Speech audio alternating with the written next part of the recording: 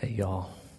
Our prayer time this morning was pretty specifically focused on the outward influence that our church, that God desires for our church to have. And I would be remiss to not bring up amongst you that we as a staff pray for you often, that we recognize that this is a difficult time in many ways. And I hope that you are praying for one another as well. And I don't want that to go unsaid. I believe that you are. I feel your prayers as your pastor, and I'm so grateful for those. I will tell you that I have been married for 17 years today, so that's pretty cool. And we were 23 when we got married, knew nothing, still don't. But we are having fun, and I'm so grateful for Leslie Ann and our family, and they're watching online today with us. So happy anniversary, sweetheart. I did remember. It's going to be good to be in the Gospel of Luke all through Advent, as well as for the first few months of the year in 2021. We're going to be in Luke for a while. And I'm excited about that with you. Today, we're going to be in Luke 21, but you can actually turn to Luke 1 first. And then we'll get over to Luke 21. Next few months, we will be here going through this gospel. I really hope this time in Luke is encouraging to all of us. I believe that it will be. I hope that our time in Luke outlasts our time with this virus. I really do. I hope that it is gone, or at least moving in that direction much sooner than later. I'm excited about this journey through Luke because I think the life and ministry of Jesus is exactly where our focus should be, and what our focus being on can actually help quell our anxiety during this difficult time, during these brutal days. Remember, I want to remind you, because I need to remember it myself, that the gospel is really both what the apostles, what the early church leaders said about Jesus' life and ministry, and it's also what Jesus said and did, the message of Jesus and the message about Jesus. Now, those aren't two different things, but they were from two different time periods: before the cross, as Jesus ministered, all that he did, leading to the cross, including the cross, and resurrection. And then everything that was said about him to testify to all that happened. That is the gospel. And in both regards, the gospel is the vehicle for God's saving power.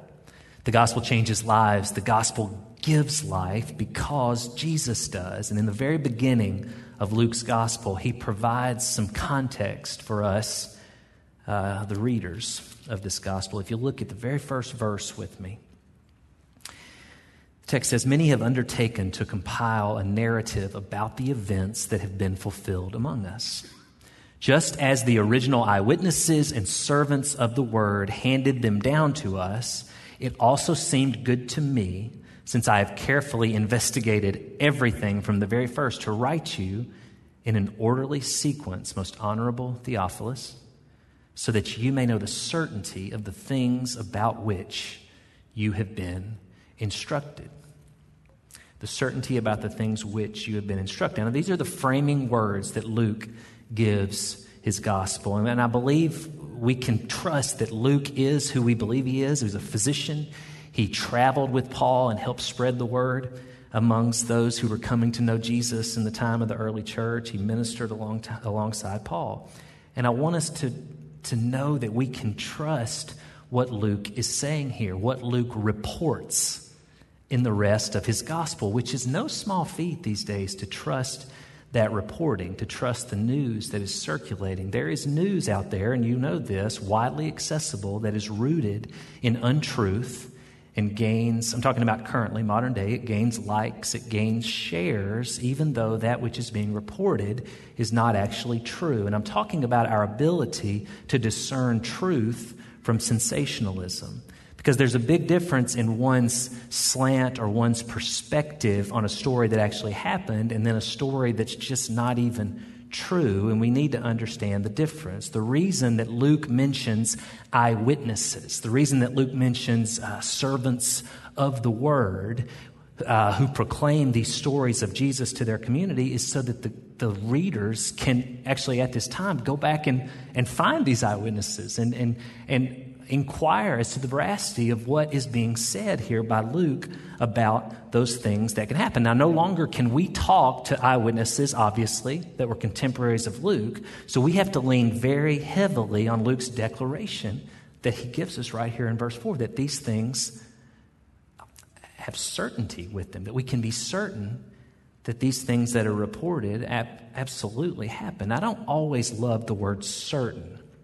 I think it can cause some problems theologically because we can use it in a way that runs contrary or that contradicts what faith is. Now, faith, Hebrews 11:1 teaches us, is being sure of what we hope for and being certain of what we cannot see. Certainty in what we cannot yet see. Well, that's faith, and it's at the heart of what we're being called to in this season that we find ourselves in, the season of Advent.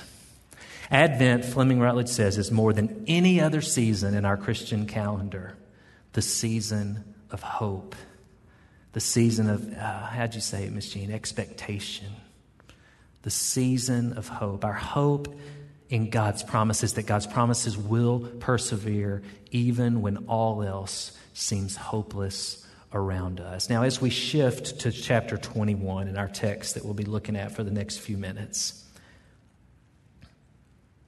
this isn't a Christmas passage. When we go by the liturgical calendar of the church and the common lectionary, which we're doing for this Advent season, the traditional lectionary texts from Luke, we begin with this rather apocalyptic section late in Jesus' life when he is teaching, on these things that he's teaching on.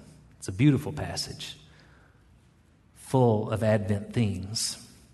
And I hope that we can draw those out in the next few minutes and it'll be an encouragement to us all. Let's look into God's word together, beginning in verse 25 in Luke 21.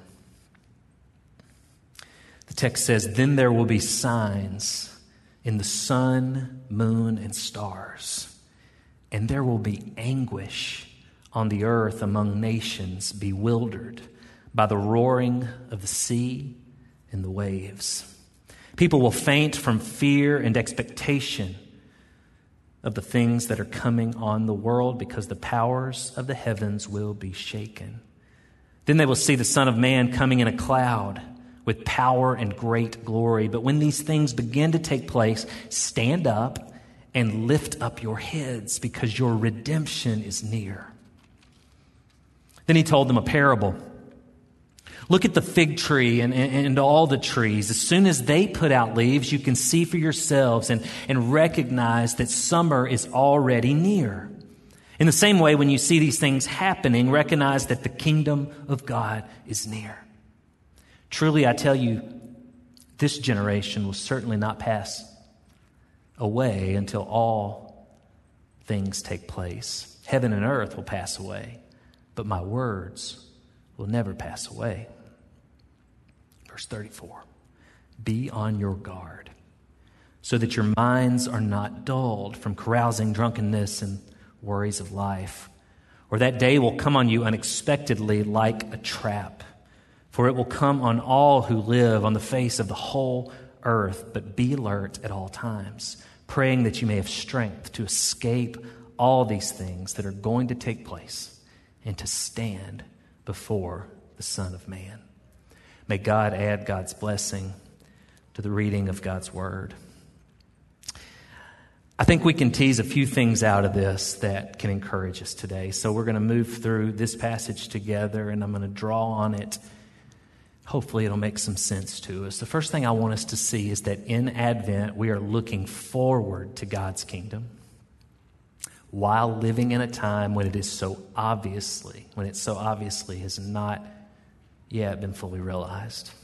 Now, just back at the beginning of our passage in the first section, can you recognize in our lives as we are living right now, and I think you can, this is such a strange time, some of the things that Jesus is saying here about this time and some of the ways we can draw parallels between the two. Look at verses 25 through 28. Anguish on the earth among nations. Yes. Roaring of seas and waves. Have we had a season with more hurricanes? And it's been a lot. People will faint from fear about what the expectations are for the things coming upon the earth. We have people that are definitely scared, and rightfully so. The powers of heaven will be shaken. I tell y'all every week that the kingdom of God is unshakable. Am I just blowing smoke? I believe that the kingdom is unshakable precisely because we believe the Son of Man is coming. Our imagery in our text says in a cloud, which is imagery borrowed from Daniel chapter 7. There's so much Old Testament imagery and passages used here in our 12 verses today. But the kingdom is unshakable precisely because the Son of Man is coming, but that is already and not yet. So there's still all of this confusion and devastation that goes on around us. And although these things are taking place and have been for 2,000 years, that the earth has been shaken in these ways since Jesus ascended into heaven and the promise of Jesus' return came, we're still called in our text to stand up. We're still called to lift up our heads. Why? Because our redemption is near. And Advent calls us to come together and to believe that, to long for that, to expect that, to not grow so weary that we lose sight of God's promises that are true. And this is what I too often miss about Advent, and I'm preaching on these things every year.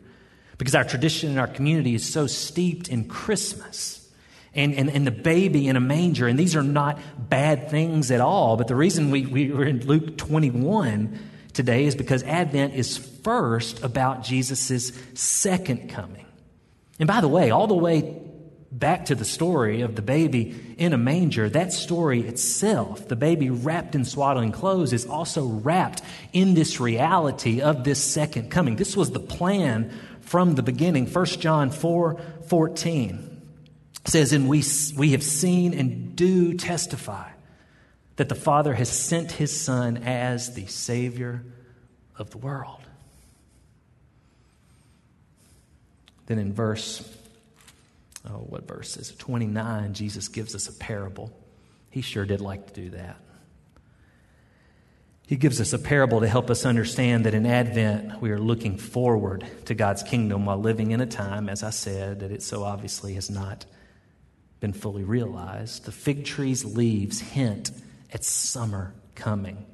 The best of what summer is, the warm weather, the produce, growth. I mentioned in one of my morning porch devotions recently, I don't know if y'all still watch those. I hope you do. They're pretty redundant, though, aren't they? This has drug on for so long. But I sat there and was studying before I did the little, filming of it. And this mighty storm came through. It was a couple Sunday mornings ago. And it was wild. It was windy and it was a big storm. And then not an hour later, after that came through, the sun was already out, and it turned out to be this beautiful Sunday, warm and fair. Y'all, we are still in this COVID storm. And even on a more macro level, we are subject to this world that we live in that has not yet been fully rescued, fully redeemed. But summer is coming. A vaccine is coming. Better treatments are coming. A more level economy is coming. And believing in those things, holding to those things, that is good for us. I long for them alongside you for many reasons, but I also recognize, and I need you to recognize with me, that not any of them or the sum total of them is what we truly need. And it's not what we should truly long for. What we truly need and what we truly long for has already come, and it is coming. And Advent is precisely the time that we remember that.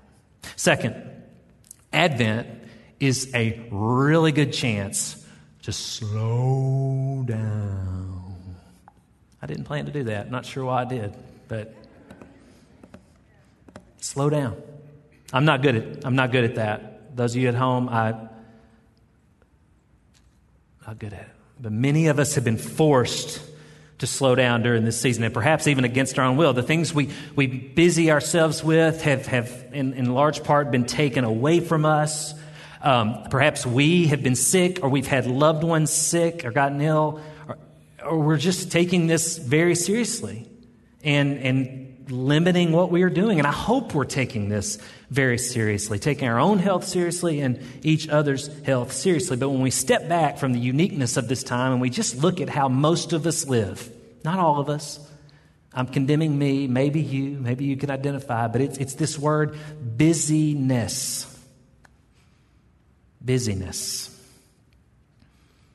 Now hear me, it serves us, it serves our families, it serves our communities well to remember that we are not the center of the universe, that our lives are rooted in something much bigger than our own lives. And living with this in mind helps us to steer clear of what Jesus warns us about in our text: drunkenness, carousing, the worries of life. It has been my experience that a life centered on itself will ultimately devolve into these destructive patterns mentioned here, or those like them not mentioned here, because precisely we are not created to spend so much time and energy focused on ourselves, to only serve ourselves. Now, I'm making a distinction here.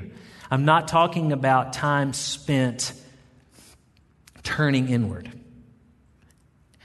Time spent focusing on the Holy Spirit that the Scripture teaches us lives inside of us. That time spent is good, and actually what I'm arguing we should be drawn to more during the season of Advent and beyond. But it's when we get so preoccupied and occupied in the things of the world and the things that we invest our lives in and involve our lives in, and they can be good things too. We fail to turn inward. We fail to recognize God first. We fail to understand what the foundation is for all that we do. It's God who deserves our attention. It's God who deserves the glory that we so quickly give to ourselves. And in ascribing glory to God who deserves it, we actually then get ourselves in the process, our proper selves, rooted in God and in God's love for the world. So I ask you this morning, just consider this a little exercise, keep it to yourself. Has the pandemic rendered you more worried for yourself or for your neighbors?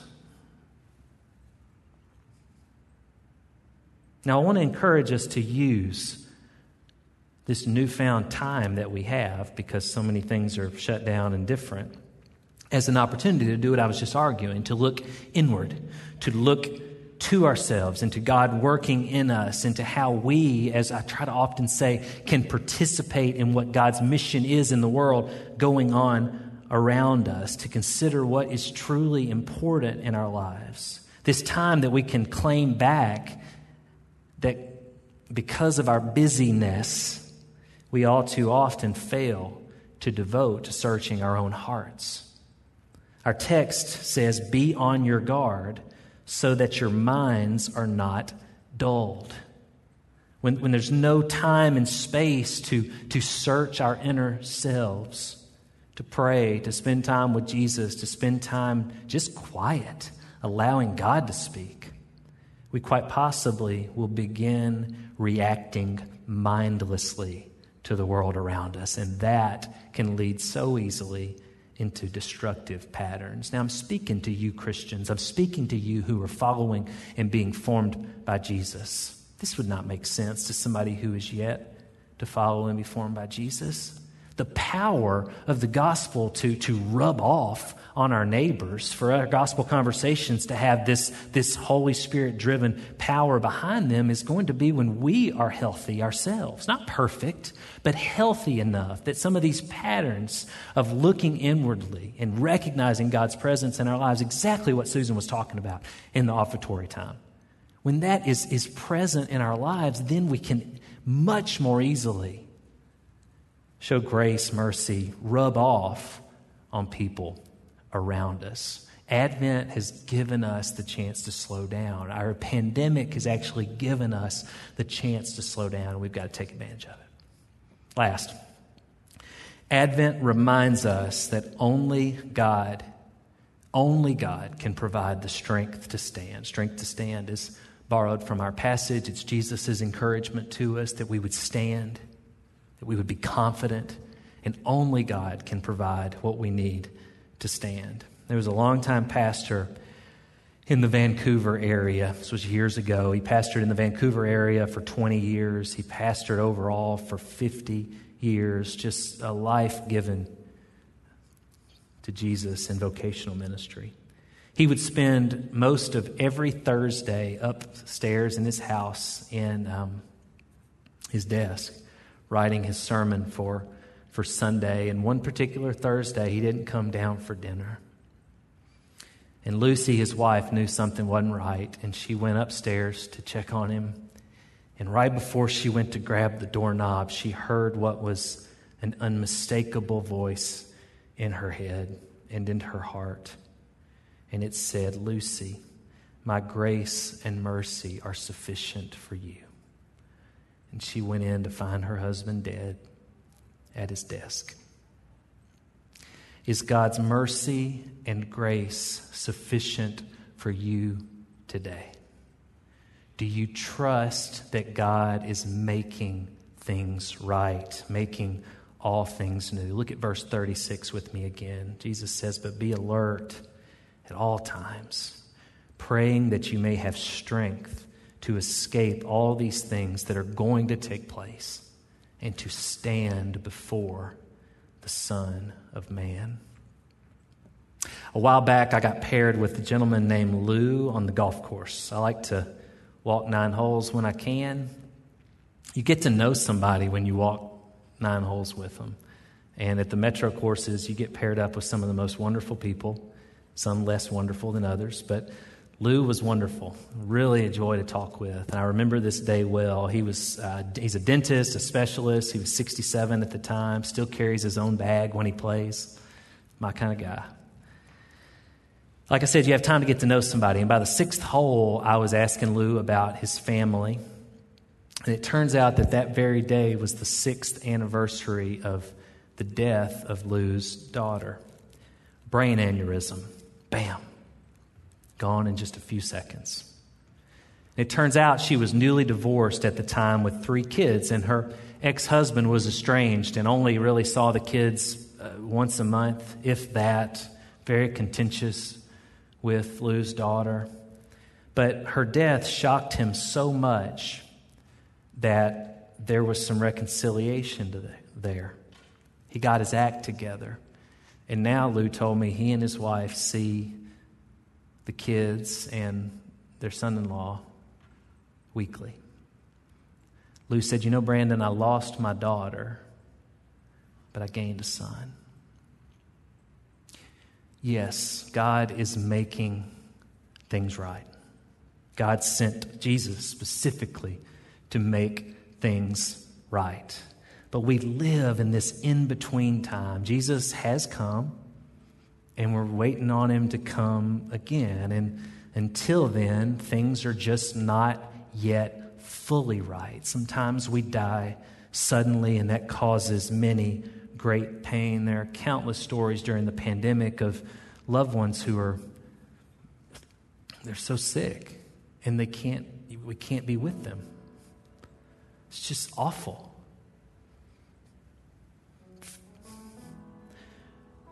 Fred Craddock once said, "I used to think wherever Christ was, there wouldn't be misery. But I've learned that where there's misery, that's where Christ is." Jesus whispers to us in the misery and the pain. Sometimes we lose a daughter. Sometimes we gain a son.